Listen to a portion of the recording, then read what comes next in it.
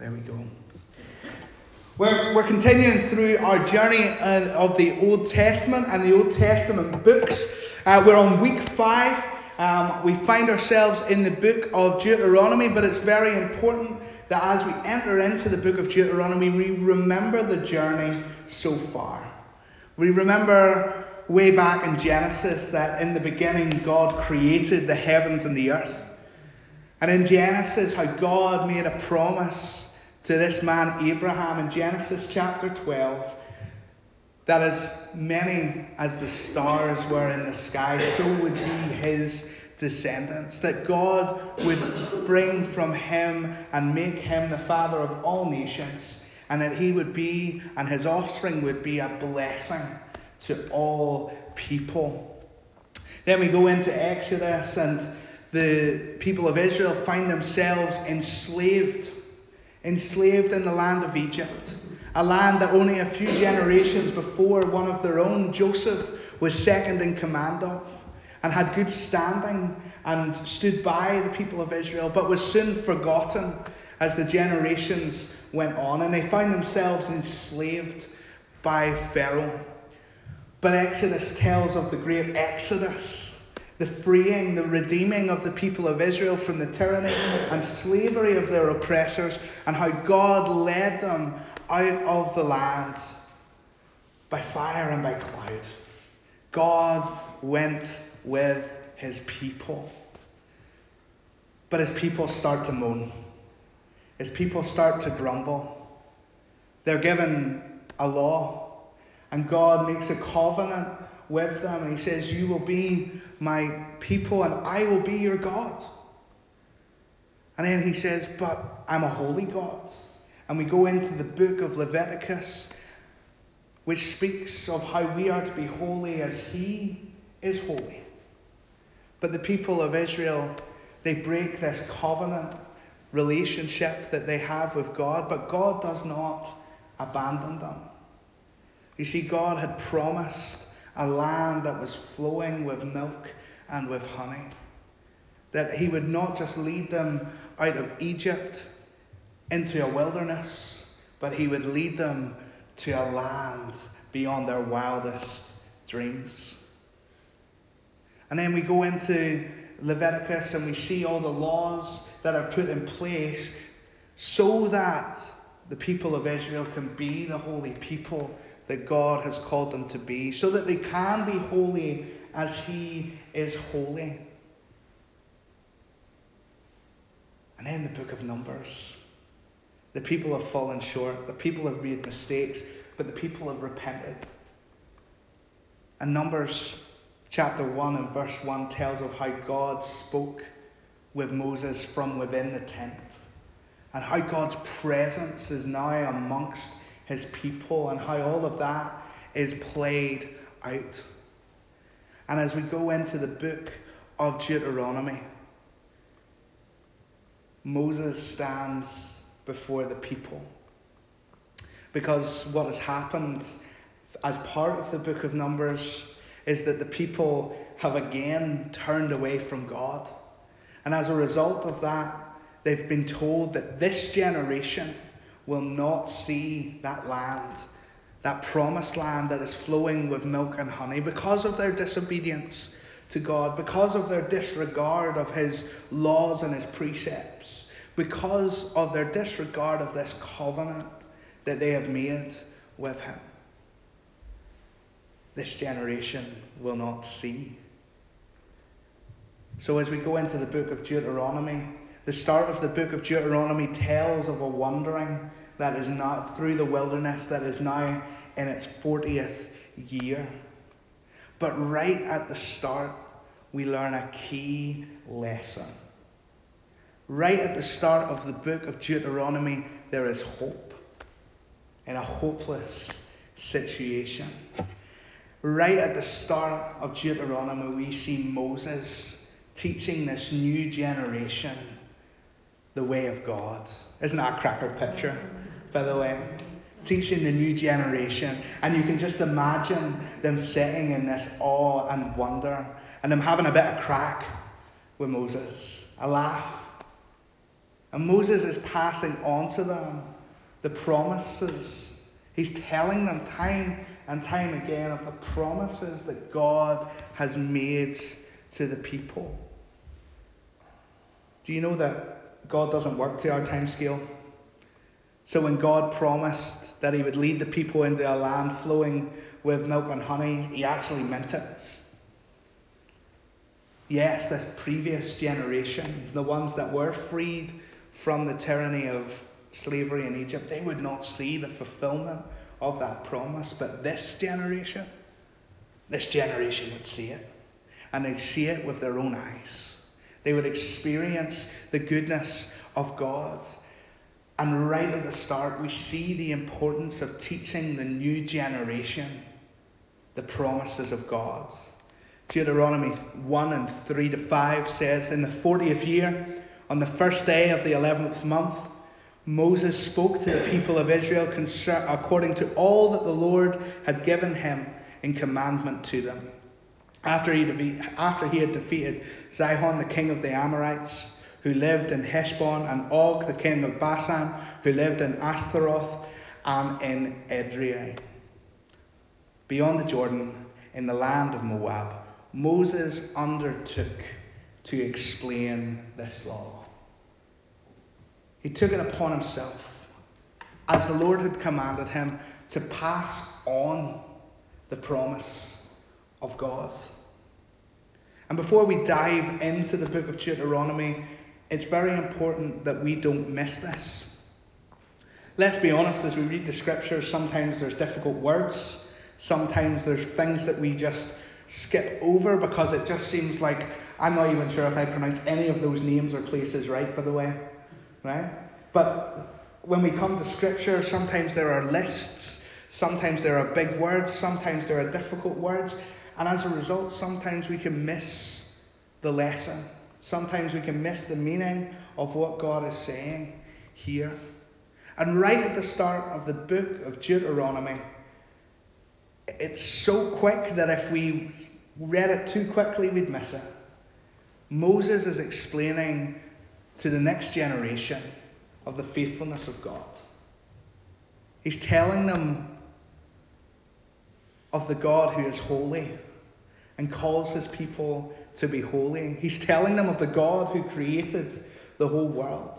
He's telling them of a God who had freed their ancestors from slavery in Egypt. He's told them of the mistakes that both the people of Israel have made and that Moses himself had made. He's telling them and passing on to them the importance of the faithfulness of God. And the scripture is a living word. The scripture has something to say to us tonight. And just as Moses passed on of the faithfulness and the promises of God to the next generation, God is saying to us, his church, you've got to do the same. You've got to do the same. Not all of us in this room have children, but everybody in this room knows somebody younger than them. We were talking and joking about age before the service, weren't we?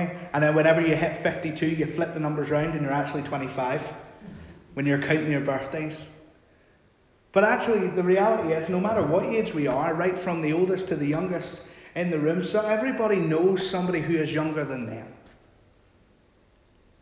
And we have a responsibility, church, to pass on the faithfulness of God to the next generation. To pass on the faithfulness of God to those who are younger than us. Yes, we have the opportunity and responsibility to also pass it on to those who are older than us as well. But we do. We have a responsibility to tell others of the faithfulness of God. Scripture backs up Scripture. So Deuteronomy is not the only place that we see this happen. In Psalm 78, and verses 4-6, it's cut off a little bit at the end, but that's okay, I'll read it to you.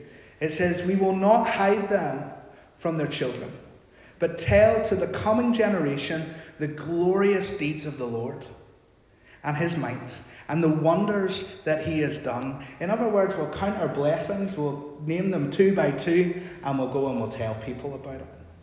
He established a testimony in Jacob and appointed a law in Israel, which he commanded our fathers to teach to their children, that the next generation might know them, the children yet unborn, and arise and tell them to their children. This passing down of knowledge of the goodness of God, this telling of the knowledge of the goodness of God and the experience of the goodness of God in our lives. We don't just do that testimony time because it's a filler in the service. We do it because it's instructed in Scripture. Tell others of the goodness of God in your life. Pass it down from generation to generation to generation. I studied history at university, as many of you know, alongside my theology. And do you know why history exists? Why we have written records of history? Because people want to pass on the knowledge of what has happened. You ever tried to do research on something that very little is written about? It's like pulling teeth. Let there be loads written. Let there be loads shared of the goodness of God in our lives. Goodness of God. We often say that we stand on the shoulders of giants of the faith, that we are here today. And the reality is we are here today because somebody shared the goodness of God with us. Do you know that each one of you has been prayed for at some point in your life? I can actually say that each one of you is prayed for every day by your pastor. But there are many who have gone before, who have prayed into your life, who have sowed into your life. And their lasting legacy is you. Their lasting legacy is you. And others. But they took it upon themselves, on the authority of Scripture, to tell you of the goodness of God. It's amazing, isn't it? And do you know what's even more amazing? God commands us to do the same. Tell others of his goodness. I was welling up, if I'm completely honest, as I was piecing all my notes together into the PowerPoint, and I was drawn to 2 Timothy 1, and I welled up at this. Paul is writing to Timothy, a young man who he has mentored and is actually placed as pastor of a church that he has planted in Ephesus. And he writes to Timothy, and he says, I am reminded of your sincere faith, a faith that dwelt first in your grandmother Lois and your mother Eunice, and now I am sure dwells in you as well. Do you see the generational passing on? I think of my grandfather who shared the goodness of God, my grandmother who shared the goodness of God with my mum, who then shared the goodness of God with me and my brothers. This generational passing on. For this reason, I remind you, Paul writes, to fan into flame the gift of God which is in you through the laying on of my hands. For God gave us a spirit not of fear, but of power and love and self-control. The biggest reason not to share the goodness of God with other people is fear. Fear of rejection, fear of scoff, fear of being made fun of or laughed off. But here we are reminded not only of the generational passing on, but we are reminded that we are not given a spirit of fear, but a spirit of power, a spirit of love, and a spirit of self-control. And we must be the people who are teaching the new generation. Just as Moses gathered the generation that would inherit the promised land, the land promised to them by God, so we need to be those who pass on the knowledge of the goodness of God to other people. We could stop there. We could just stop there and sit down and worship and go home. But actually, the book of Deuteronomy is so rich. What goodness are you passing on? What goodness are you passing on? The second big theme of the book of Deuteronomy is the Shema. A means by which the goodness of God was passed down from generation to generation to generation. And it's found in chapter 6 and verses 4 to 9. And it says this: Hear, O Israel, the Lord our God, the Lord is one. You shall love the Lord your God with all your heart and with all your soul and with all your might. And these words that I command you today shall be on your heart. You shall teach them diligently to your children. Do you see that theme of passing on appearing again here? And shall talk of them when you sit in the house, when you walk by the way, and when you lie down, and when you rise. In other words, talk of the goodness of God all the time. All the time. Count your blessings. Name them one by one. Talk about the goodness of God.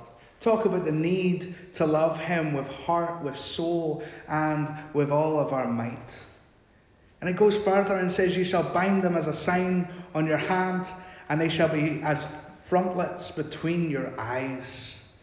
You shall write them on the doorposts of your house and on your gates. Hear, O Israel, the Lord our God, the Lord is one. You shall love the Lord your God with all your heart and with all your soul and with all your might. Very quickly, right at the start here it says, Hear, O Israel. You could say this is about listening. Listening, and we don't have time to go into all of the Hebrew roots of the words and explain them all out. But basically, listen here or hear doesn't just mean hear, it also means respond. And we talked a bit about that this morning, didn't we? Whenever we talked about not just being hearers of the word, but being doers of the word. So whenever we are called to listen here, we are called to not only listen, but we are also called to respond. Another word for that is we are called to obedience. Obey what God has said. Obey what God has said. And then we're called to love the Lord our God with all of our heart and with all our soul and with all our might. And love here is so much more than emotion.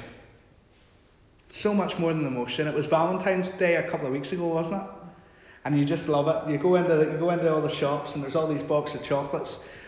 We went the night before Valentine's Day to Tesco to get a few things, and it was amazing the amount of men in particular that were just running about frantically. And there was a member of this congregation, we'll not name him, he's not here tonight, but he was running frantically and he goes, Do you think this would be a good present? It's not Gary, don't worry, John. Right? Because you think this would be good. Right? And Valentine's Day is one of those hilarious holidays where people run frantically so that they can show their love. But it's a deeper love than that. It's deeper than the emotion of love.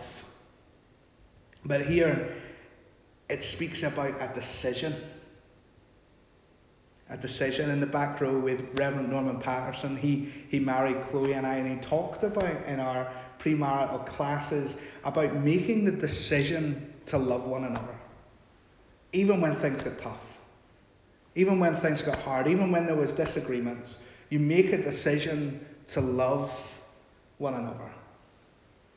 And here, when it speaks of love, it not only speaks of emotion, but it speaks of that decision that we are, no matter what life throws at us, we are going to love God with all that we've got. Love Him with all that we've got. We can call that devotion. And whenever you combine these hearing or listening element and the love element, whenever you combine obedience and devotion, here, what it's saying is that God is giving his people the opportunity to be that kingdom of priests that he called them to be in Exodus chapter 19. In other words, it gives the people of Israel an opportunity, a chance to show the whole world the wisdom and justice of God and to worship him only. And just as it was for the children of Israel, we live in a climate, we live in a reality where things just don't seem to honour God. Our world just doesn't seem to honour God.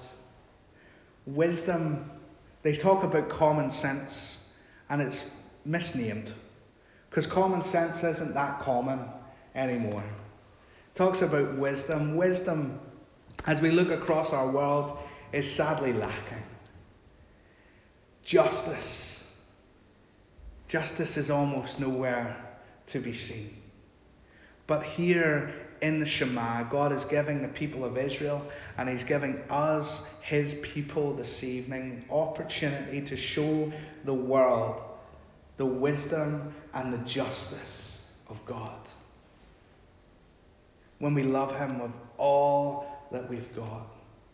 Because whenever we are wholly devoted, whenever we obey that which he tells us to do,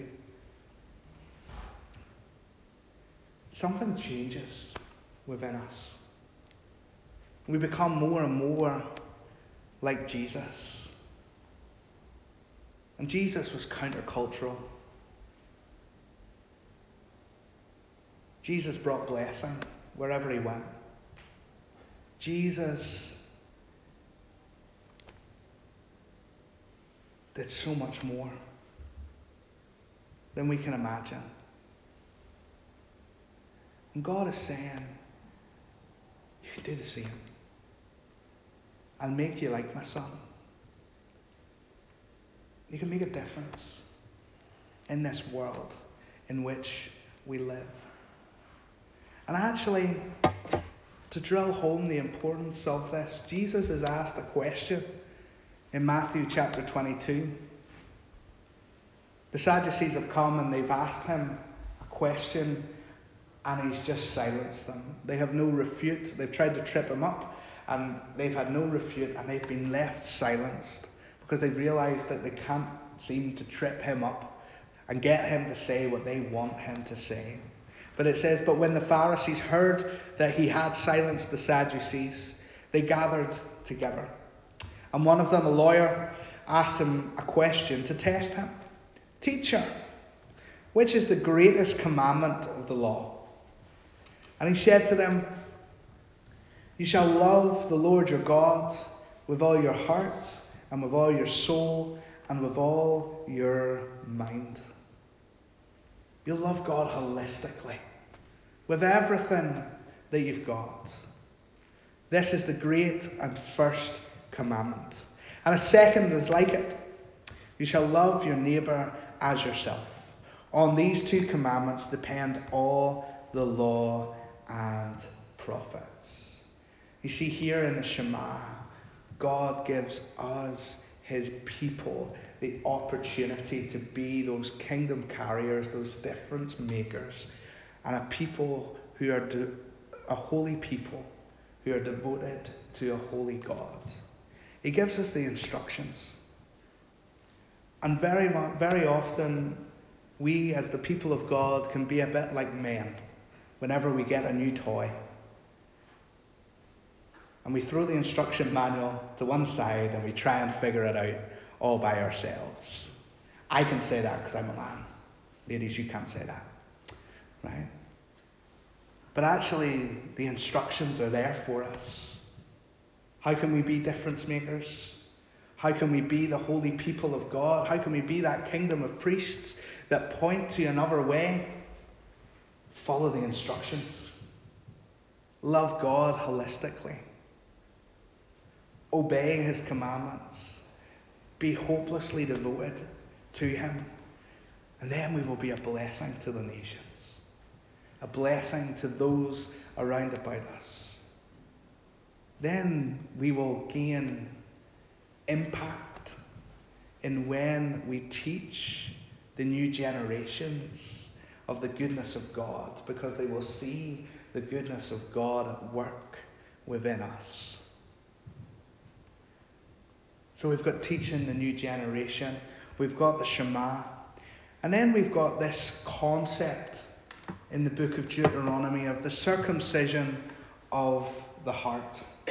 Now, we don't have time this evening to go into and plunge the depths of this.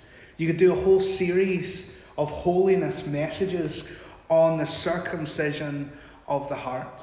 But what's an important background for us to know is that whenever God made his covenant with Abraham, in one of those covenants, he said, let there be an outward sign of this covenant. And as a result, all Jewish boys were circumcised as a sign of their Jewishness, as a sign that they belonged to God and they were under the covenant and they were part of God's covenant people. And here, God flips the script. He doesn't say that circumcision, that sign of the covenant, is to cease at this stage, but he flips the script in Deuteronomy chapter 30. He says, if your outcasts are in the uttermost parts of the heavens, from there the Lord will gather you, and from there he will take you. It doesn't matter where you go. It doesn't matter how far off you are. I, the Lord your God, I will bring you back. And the Lord your God will bring you into the land that your fathers possessed, that you may possess it. And he will make you more prosperous and numerous than your fathers. And then it says in verse 6, and the Lord your God will circumcise your heart and the heart of your offspring, so that you will love the Lord your God with all your heart and with all your soul, that you may live. Here, God begins to speak of an inward sign. Something that happens on the inside. Something that is so radical in the thought process of the people of Israel. They're so used to this outward sign, sealing them as part of the covenant people. But here God flips the script and he says, I'm going to circumcise your heart. And I'm going to circumcise the heart of your offspring. In other words, I'm going to bring your heart in line with mine. I'm going to make you a holy people. You will be the holy people of God, so that you will love the Lord your God with all your heart and with all your soul. So that you will be able to follow the instructions that I have given you. Here God is saying, I'm going to make this as easy for you as I possibly can, because I know that you're flawed. I know that you're human. I know that you make mistakes. I know that your mind wanders off. I know that you're prone to do what you know you ought not to do. I know that very often there are things that you know you should do and you want to do them, but you can't. But I'm going to align your heart with mine. A different circumcision is going to take place, and this time it's going to happen on the inside. It's going to happen at the very core of your being, and it's going to enable you to love me with all that you've got. It's going to enable you to fulfill the Shema in your life. That you would be an obedient people who are devoted to me, the Lord your God. And Paul picks this up in the book of Romans, and he's writing to the church in Rome. And he's saying, for circumcision indeed is of value if you obey the law, but if you break the law, your circumcision becomes uncircumcision. The Apostle Peter spoke of Paul in one of his letters and essentially said, Paul complicates things sometimes. But stick with this, right? Because it explains itself if we lean in intently. It says, for circumcision is of indeed is of value if you obey the law, but if you break the law, your circumcision becomes uncircumcision. So if a man who is uncircumcised keeps the precepts of the law, will not his uncircumcision be regarded as circumcision? Then he who is physically uncircumcised but keeps the laws will condemn you who have the written code and circumcision but break the law. For no one is a Jew, he is merely one outwardly, nor is circumcision outward and physical. But a Jew is one inwardly, and circumcision is a matter of the heart, by the Spirit, not the letter. His praise is not from man, but from God. Here, Paul is saying this. It doesn't matter anymore if you're circumcised on the outside. It's about what's in here that matters. There's a lot more background to this, again, that we don't have time to go into this evening. But it is very important for us tonight that we realize that God calls us to be a circumcised people. Not outwardly, but inwardly. That we would be his holy people. That our hearts would be aligned with his. That we would be a people who would love him with all of our heart, with all of our soul, and with all of our mind. That we would love him with all that we've got.